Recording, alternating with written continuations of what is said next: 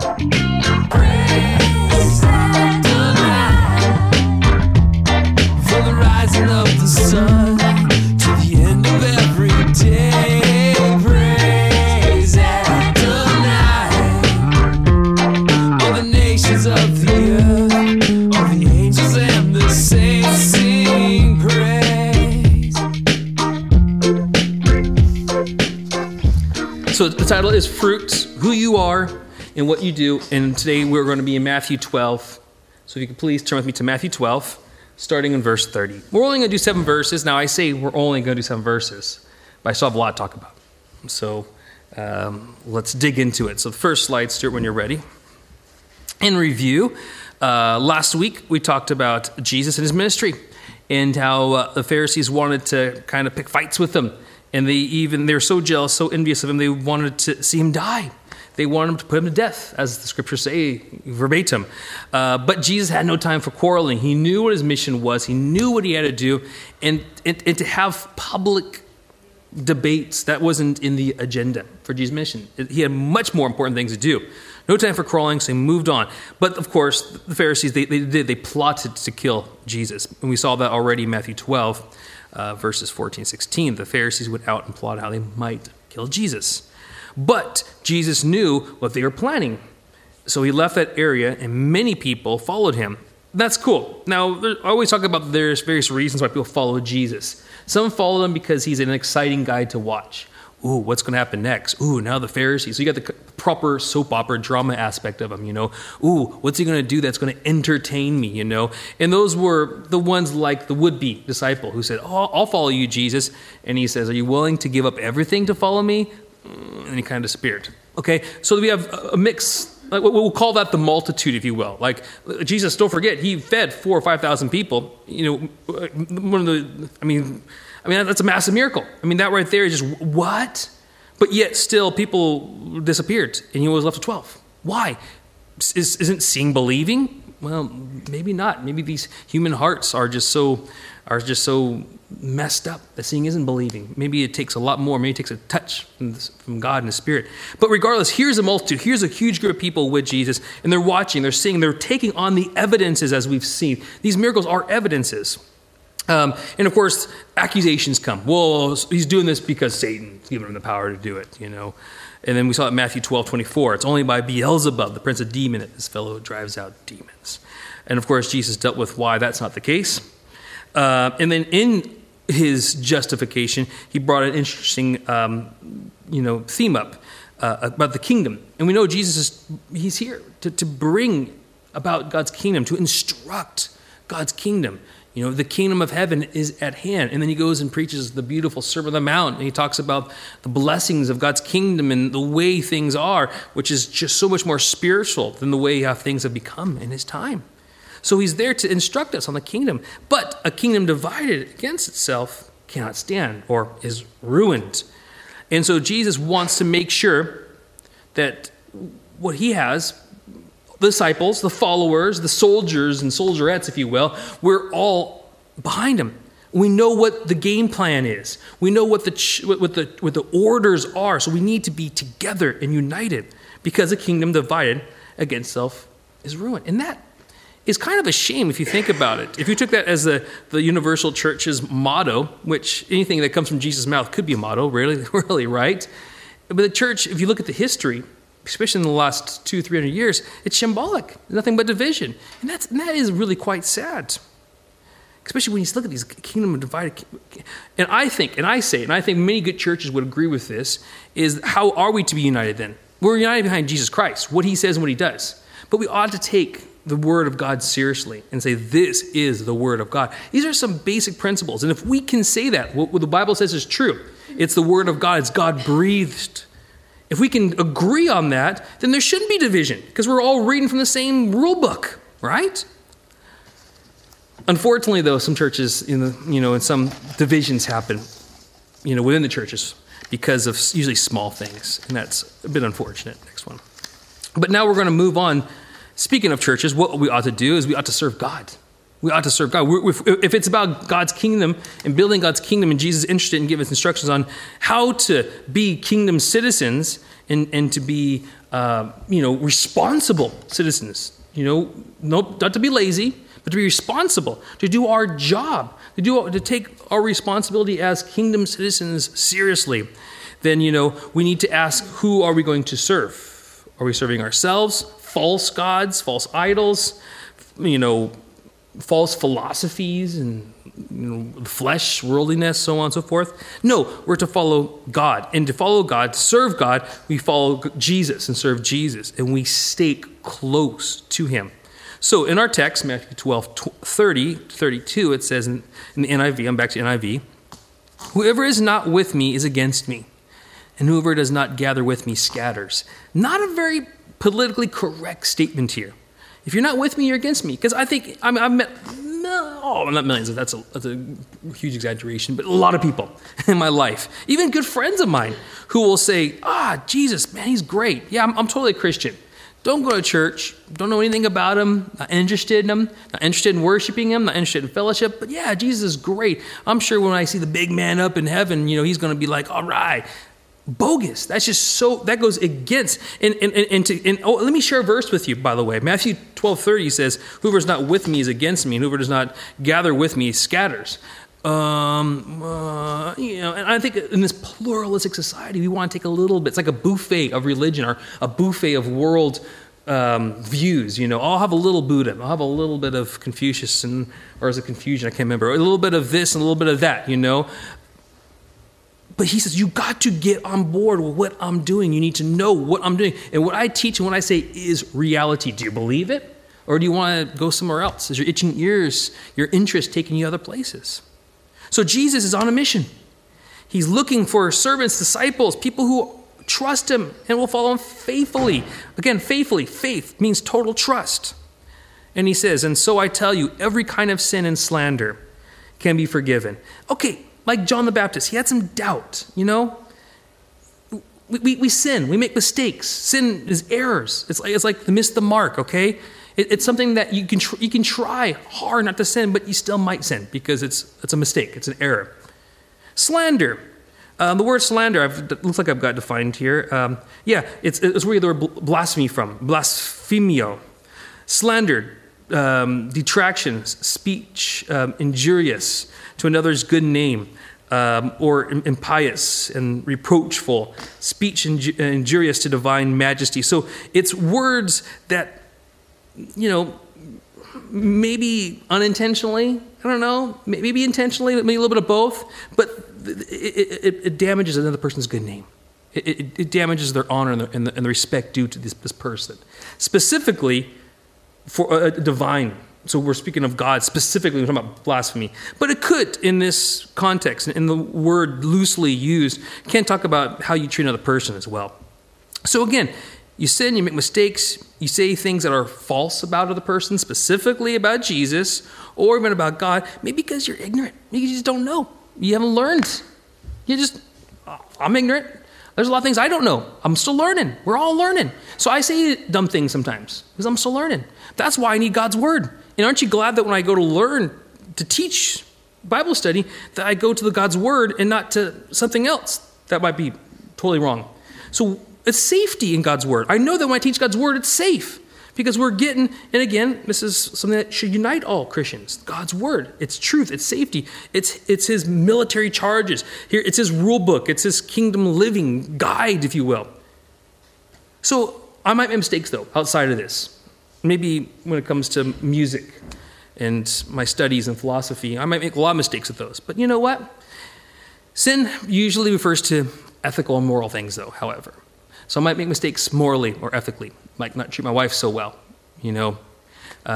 maybe shout at the kids when I'm frustrated. Okay, that's a little bit more serious. That's a little more ethical and moral of a mistake. Those things can be forgiven.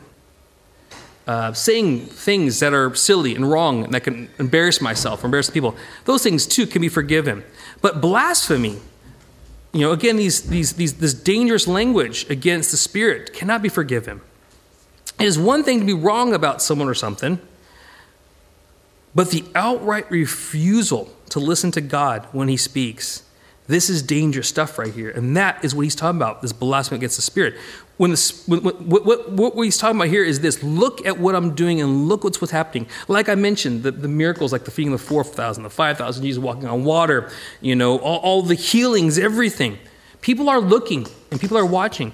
And when they reject the evidence, this is blasphemy against the Holy Spirit. It's like saying, nah, like the Pharisees, for instance, nah, that's not from God. That's from Beelzebub. That's what he's talking about. He's talking about, you see the evidence. You see God in your life. You see God doing something in your life. God's revealed himself to you, but you refuse him. That is blasphemy. That's saying, nah, that's not God. Nah, that's not a spirit. I refuse that. That's a blasphemous spirit, and that cannot be forgiven. Why? Because it displays total lack of faith, total trust in God. And we know through scriptures that we're saved by grace through our faith, our total trust in him. Okay, so in continuing on, it says, anyone who speaks a word against the Son of Man will be forgiven. Okay, even if you say things that are wrong about Jesus. And at the time, there's a lot of ideas about Jesus. What is this Jesus guy? What's he doing? What's he all on about? Is he like John the Baptist, for instance? Is he the Messiah or not? He said that. Remember, he sent his disciples. Are you the one that we're to expect or not? Are you not him? Are you not the one, the anointed one, or not? What's up? And Jesus said to him, what? If you remember, look at what's been done and remember the prophecies, which is what we should do.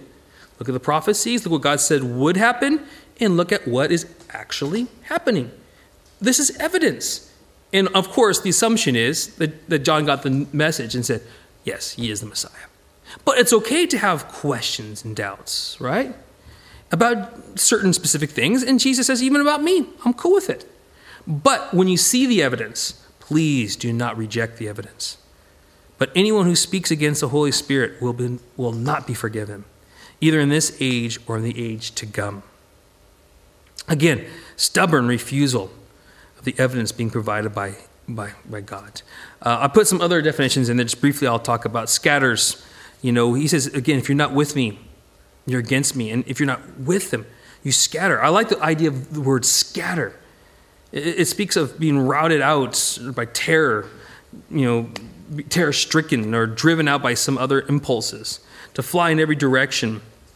And again, people refuse to draw near to Jesus will eventually walk away from him. That's what I get from this when I look at the definition. If you're not going to draw near to him, you're eventually going to walk away because of various distractions. Fear. What are my friends going to think about me following Jesus? What's going to be of me? What am I going to miss out on in life if I try to live a holy life and God's fake, but it's just a big lie, but I miss out on all the fun pleasures of sin and whatever. Whatever. Boredom. Not interested. Church is kind of boring. Bible says kind of boring. And of course, other distractions that we hear all the time. Work, sports, family, etc. Things, if you got to get close to him. And that's why he is the Lord of the Sabbath, which means he is the way we get to know God. Get close to him. Next slide, please. So continue on. Who will you serve? This reminds me a lot of this beautiful verse that we find in Joshua 24, verses 14 and 15. This again is Joshua. He was like he who basically took over for Moses. Moses, how he led the people out of Egypt, right, and brought them into the Promised Land. Moses didn't quite get into the Promised Land. He got close to it, but Joshua, he was the one who took over for Moses and brought the people into the Promised Land. And as they were getting ready to go into the Promised Land, he kind of makes a speech, and this is included into the speech. Now fear the Lord and serve him with all faithfulness. Fear the Lord. Respect him. Honor him. Turn to him. Recognize. Serve him with all faithfulness. Just do it with all your heart, mind, soul. Love it. Get into. Again, when I spoke to the Sunday school people yesterday when they were having their meeting, and I just said, do what you do unto the Lord. Just love it, embrace it, get into it, and just do it with all faithfulness because it is the most important thing in your life. I'm sorry, but it is. You might think that your children, husbands, and your wives are, but no. Serving God is the most important thing in your life. I hate to say it, but that's just a fact. That's what he's saying here. Fear of the Lord. Serve him with all faithfulness. And just love the fruit. Love the fruit. The fruit might be a good married life. The fruit might be wonderful children for yourself and seeing other children from other parents get to know Jesus and get to grow in grace and loving God and enjoy the benefits of knowing God. And that's great. But you've got to put the first thing first. Serve God. Serve him with all faithfulness. Throw away the gods your ancestors worshiped beyond the Euphrates River and in Egypt and serve the Lord. Again, in the past, they picked up a lot of bad habits. Like in Egypt, they served a lot of many gods, a lot of pagan gods. And Israel picked up a lot of the cultural bad habits. And it's cultural bad habits. It's the way they did things. And sometimes the way that they do things around us can be very distracting and kind of distracting. It could be things that are like gods, that take our interest, our trust, our desire for God away from us. But we need to throw those things out. You've got to identify them. That's a distraction. That's an idol. Get rid of it. But if serving the Lord seems undesirable to you, I like this. This is an interesting verse. To me, it's just totally ridiculous. Oh, but if it seems unreasonable to serve the Lord, what? Who would actually turn around and say, oh, it's unreasonable to serve the true God. I'm going to go serve a false God. That sounds much more interesting to me. What? That's ridiculous. But he gives us an option. Isn't that cool? But if you don't want to serve God, that's fine. You don't have to serve God. I think it's crazy. That's what he's going to say at the very end, by the way. We'll save that for the end. Don't look at it. But he says, if you don't want to serve God, you don't have to. But choose who you're going to serve today. Because as people, we have to choose something. We have to serve something. It's going to be maybe relationships, maybe some hobby, maybe some kind of media, entertainment, maybe a career path, maybe sports, like I said, whatever. Maybe we have to worship something, even if it's ourselves and our own laziness. We worship something. Something that gets our attention, But whatever it is you want to serve it. On you go. Choose it well. Whether the gods your ancestors served beyond the Euphrates or the new gods that you're going to encounter in the new land, the gods of the Amorites, in whose land you are living. So, yeah, you got some in the past, and you can get rid of them, and that's what I put in my little notes on the right here. If you can get rid of those bits of worldliness, and I put that Egypt as a type of worldliness. A lot of commentators always, attribute Egypt to like the old way, and we need to kind of turn away from the old way. But now's the time to change. And when we don't replace those old gods, those old distractions with the real God, the living God, the new gods will eventually come about and cause us new distractions. And that's what I see here. If you don't want to serve the living God, the real God, then you can serve those old gods. But if you turn your back against them, you're going to find some new gods when you get into the new land, the gods, the Amorites. So, and I like to put this little cheesy slogan: no matter where you are, there you are. I was going to put no matter where you are, there you go. That sounds better to me, but I guess this is how it goes. No matter where you go, there you are. And the reality is, you got to change your heart. You got to change your heart. You can get rid of whatever the sin is, whatever the temptations are now. And like Jesus is going to talk about later on, about like how when you empty yourself of maybe spiritual baggage, if you don't fill it with good things, more spiritual baggage will come. He's going to deal with that later. We'll pick up on that maybe next week or the week after. So and this is what this Bible study is going to really be about: changing the heart, not just changing the words, not just changing the actions in the flesh, but changing the heart. So it starts with who you're going to serve, who you're going to put your mind into. And of course, Joshua says this, as bold and as brave as he can be: but as for me and my household, we will serve the Lord. Of course, that's the only logical thing to say. Who else are you going to serve? You got to serve the Lord. Make a stand, make a plan, and just do it. And don't be complacent. I like that word complacent. I like it because I don't like it. It's a lame word. But it's appropriate for what I'm trying to say here, and what I think Josh is trying to say here. I don't usually define words that I use in my notes. I usually define the biblical words, but I went to dictionary.com to define complacent. Pleased, especially with oneself or one's merits or advantages, situations, etc., often without awareness of some potential danger or defect. Things all right. Don't need change. As is as it is, live and let live, whatever. It's cool. Don't worry about it. That's complacency. But he says, no, none of that. I'm going to have purpose, I'm going to have vision, I'm going to have direction, and I'm going to serve the Lord, me and my home, and we're going to do it. and we're going to do it well. So, again, who you are and what you do. Matthew 12, this is our text. And by the way, I've got a lot of referencing in here. So verses that are put up that are normal, that's our text for today.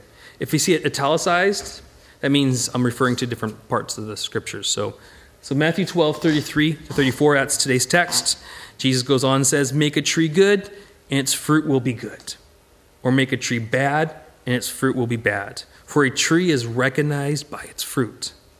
You brood of vipers. Now, he's not talking to you guys, I hope. He's talking to the Pharisees who are winding him up and trying to challenge him. How can you who are evil say anything good? For the mouth speaks what the heart is full of. Basically, what he's saying here is, you diagnose a tree, whether it's healthy or whether it's sickly, by the kind of fruit it produces. You can't really see inside of the actual trunk of the tree. You might be able to see the outside of it, see the health of the bark possibly. But they say that the health of the tree is actually is found in the roots. So again, it's underground. So unless you dig it up, which seems a bit silly, still you won't get a full diagnosis. You would get a better diagnosis by looking at the quality of the fruit. It's easy to get. It's right there. And if it's good, healthy fruit, it's good, healthy roots. Don't need to dig it up and look at it. If it's dodgy fruit, maybe it's not producing much fruit. Maybe the fruit it produces is undersized. Maybe it's just color, whatever. That's a diagnosis. Same thing with people in their spiritual well-being. So I put this little diagram on the bottom here.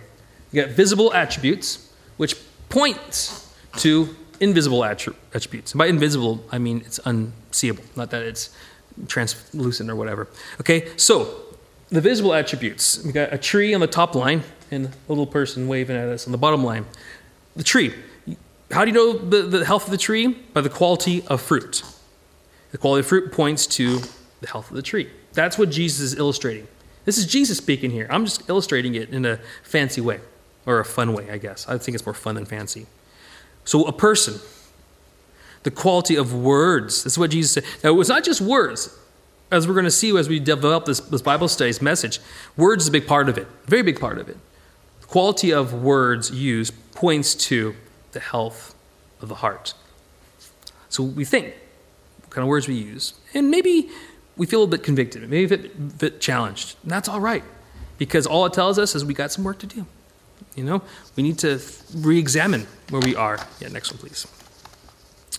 And again, what Jesus is saying here, this is a recurring motif with the Pharisees. They were challenged, and the danger of being challenged with verses like this and principles like this is you need to change. You need to change, because this has already been said to the Pharisees earlier when they were with the Sadducees by John the Baptizer. And it says in Matthew 3, 7 to 10, but when he, John the Baptizer, speaking of here again, saw many of the Pharisees and Sadducees coming to where he was baptizing, he said to them, you brood of vipers. Same language as Jesus saying, what's this brood of viper business all about? Both John says it, Jesus is saying it. Who warned you to flee from the coming wrath? Okay, there's a wrath. There's a coming judgment. The Lord is going to return. And so he says, here's what you need to do. Here's how I'm going to help you, brothers. You need to go out there and learn how to produce fruit. Now, we're going to learn very shortly here. It's not about just doing things in the flesh. It's about turning to God and trusting in His Spirit to change us and work in us. But basically, that's what we need to do ultimately, is produce fruit in keeping with repentance. Change. Okay? Change of attitude, change of mind, change of lifestyle, change of ways. The axe is already at the root of the trees, and every tree that does not produce good fruit will be cut down and thrown into fire. Now, again, what is this business about brood of vipers? John Piper, a Bible teacher, he comments about this verse. And I like what he says because it points to what we're talking about here with fruit. We've got healthy fruit, and we got rotten fruit. And we could tell the heart of a man by his actions, words, deeds, whatever. It's like the fruit of a tree. We can tell the health of the tree by its fruit, whether it be rotten or healthy. John Piper says about this idea of brood of vipers, he very bluntly tells the whole crowd that they are in a rotten condition. You are a brood of vipers. What does that mean to Jewish schools in the Old Testament? In Genesis 3, Satan is pictured as a serpent or a viper. And God says to the serpent, I will put enmity between your seed and her seed. So when anybody says you were the seed or the brood of vipers, it was the same as saying you were the sons of the devil. So Jesus is blatantly called a servant of Satan by the Pharisees. Remember that? Oh, he does these things because of the Beelzebub, right? But his actions, his fruits are loving, and they're kind, and they're holy, they're good. It's goodness. Goodness comes from God. So the fruit actually would indicate that Jesus has goodness in his heart, and he's like God. So there's something wrong here. Next slide, please. So here's basically what Jesus is saying. Actually, conversely, on the contrary, Jesus asks the Pharisees to do some self-reflection. I know you call me the servant of Beelzebub, but let's do some self-reflection by looking at fruit and diagnosing the heart. The Pharisees' words and actions, fruit, are not so loving, kind, and holy. They can be characterized as evil, as Jesus basically said. You're a brood of vipers. You're behaving like your father, the devil. And this would then indicate that the Pharisees were the actual servants of Satan. So he's kind of turning the tables on them, but the reality is, no, he's just stating a fact. You think that's, I am this, but the reality is you got to do some self-reflection.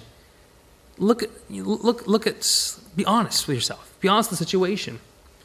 And again, Jesus dealt with them again in John 8:42-44, and he basically had the same interaction with them at this point as well.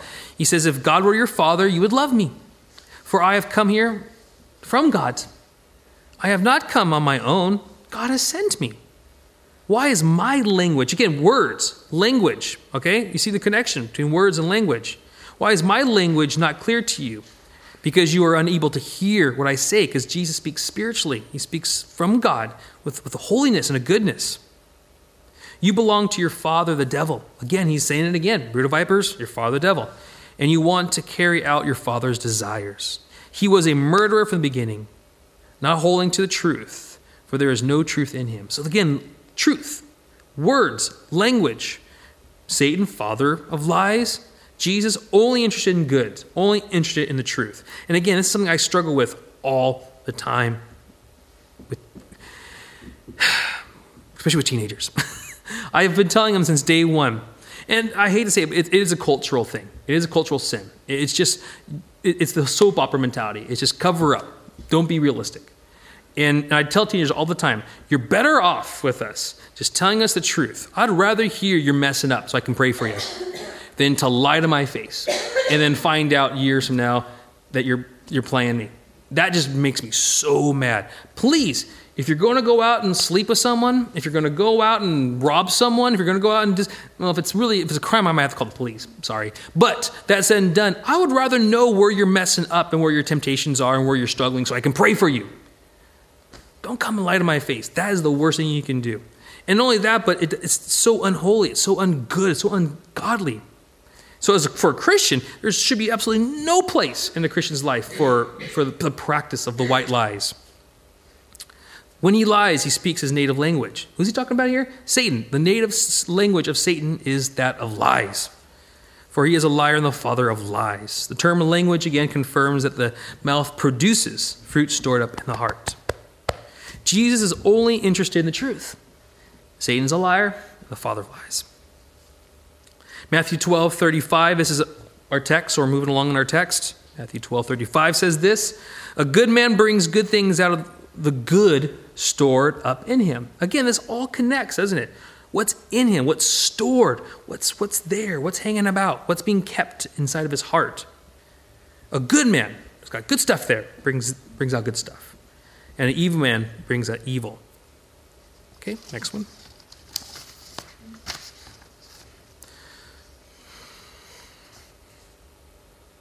Again, Jesus already told us in the Sermon on the Mount about this fruit and how fruit can help us to know certain things about people.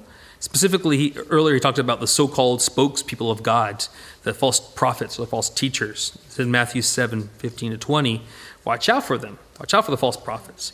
They come to you in sheep's clothing, but inwardly they are ferocious wolves. By their fruit you will recognize them. Do people pick grapes from thorn bushes? No, you don't get grapes from thorn bushes. You get a pokey finger if you do. Or figs from thistles? No, again, you get pokey fingers. Likewise, every good tree bears good fruit, and a bad tree bears bad fruit. A good tree cannot bear bad fruit, and a bad tree cannot bear good fruit. Every tree that does not bear good fruit is cut down and thrown into the fire. Thus, by their fruit, you will recognize them. Very similar to what we're learning just now. So I just want to read that just to confirm it. Jesus liked this illustration. He liked this principle. So again, I think in our culture, we got the idea of don't look at me, don't judge me, don't correct me. But the Bible talks differently. We need to be wise. Because here he's talking about also keeping company, like for instance, the false prophets. Who are you learning from? Matthew 12 and 37, or 36 and 37, moving on in our text. But I tell you that everyone will have to give an account on the day of judgment for every empty word they have spoken. For by your words you'll be acquitted, and by your words you'll be condemned. Interesting. At first when I thought this, I thought, wait, are you condemned for saying empty words? And the word empty, by the way, in the Greek is argos, which is where we get the store, Argos. Probably, I think. I mean, because think about it. The word Argos in the Greek means free from labor, at leisure. And you think about it, you walk in Argos, you look at the catalog, you give them the number, you pay for it, and you wait, and they pick it for you. So maybe that's where it came from. I don't know. I thought it was interesting.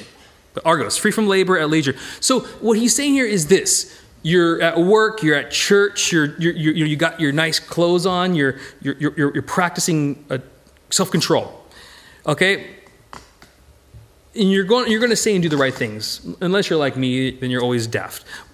But then when you are with your mates or you're with your family and you're letting your hair out, maybe you have a little bit of drink and you're just kind of letting, the one thing about drink, it actually makes you it kind of amplifies your personality. You know what I'm saying? So it's like, so you start maybe talking a bit, whatever. That's what he's talking about here, okay? Every empty word. It's the words at leisure, when you're kicking back, when you're just chilled out, when you don't have to try to be upright. And then there's two different kinds of things that these words do for us. Negative things and positive things. By your words, you will be acquitted. Acquitted. The word dikaio. To show, exhibit, evidence, or evince one of to be righteous, such as he is and wishes himself to be considered. I like that. It's like, this is what I want to be. I want to do good. I want to do right. So your words actually will say, I like righteousness. I like goodness. I like speaking about the Lord. I like speaking about good and wholesome things. Even when I'm chilled out, even when I'm having a glass of wine, I just want to glorify God. That's your leisure words, your kickback words. Okay? But also you have other words that, again, to give judgment against one, to pronounce guilty. I don't like that. I don't want my words to announce my guilt. I don't want my words to give judgment against me. But, again, that's what's happening. How do we remedy this, then? How do we remedy this? Because this is a problem, isn't it? Well, it could be a problem. I think it could be a problem for some of us, probably most of us, if not all of us. And here's the bottom line. Here's where we start to apply it and start to find some solutions to these issues at hand. First, I think we should check our hearts, because that's what Jesus said, right? It isn't just about fruit. If you look at a fruit tree and you say, well, that's bad fruit. Let's change the fruit. How do you change the fruit? You fix the tree. You fix the heart. How do you fix a tree? I don't know how to fix trees. So go talk to somebody who knows how to fix trees. How do you fix a heart? Again, I don't know. Maybe God?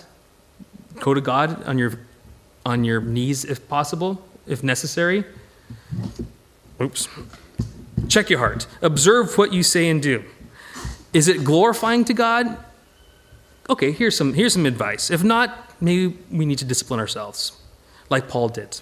Paul says in 1 Corinthians 9:27, I discipline my body like an athlete, training it to do what it should. Otherwise, I fear that after preaching to others, I myself might be disqualified. So he's speaking from a preaching perspective, like from a person who gives messages. And in a sense, we all have a message to give. So I think this applies to all of us. Sorry. But he goes but if I'm on display, if I'm saying things, but yet I'm looking a little bit like a hypocrite, I don't want that. I don't want that for myself. I want to fix that. So what do? I want to act like an athlete and train myself. Remember, blasphemy of the Spirit is basically rejecting or denying God's active presence in and around your life. Remember here for this instance, he's like, God's speaking to you and you're ignoring it. Blasphemy of the Spirit will not be forgiven. But maybe God's trying something in our lives here and now, today. Do we want to reject that? Absolutely not. We don't want to reject it. He's active in our life. He's present. Again, Christians are theists, which means we believe in God who interacts with our lives, in our world. We're not deists who believe that God started, which is a form of atheism in my opinion, that God started the world process but then is hiding out in the middle of space somewhere. No, we're theists. He interacts with us.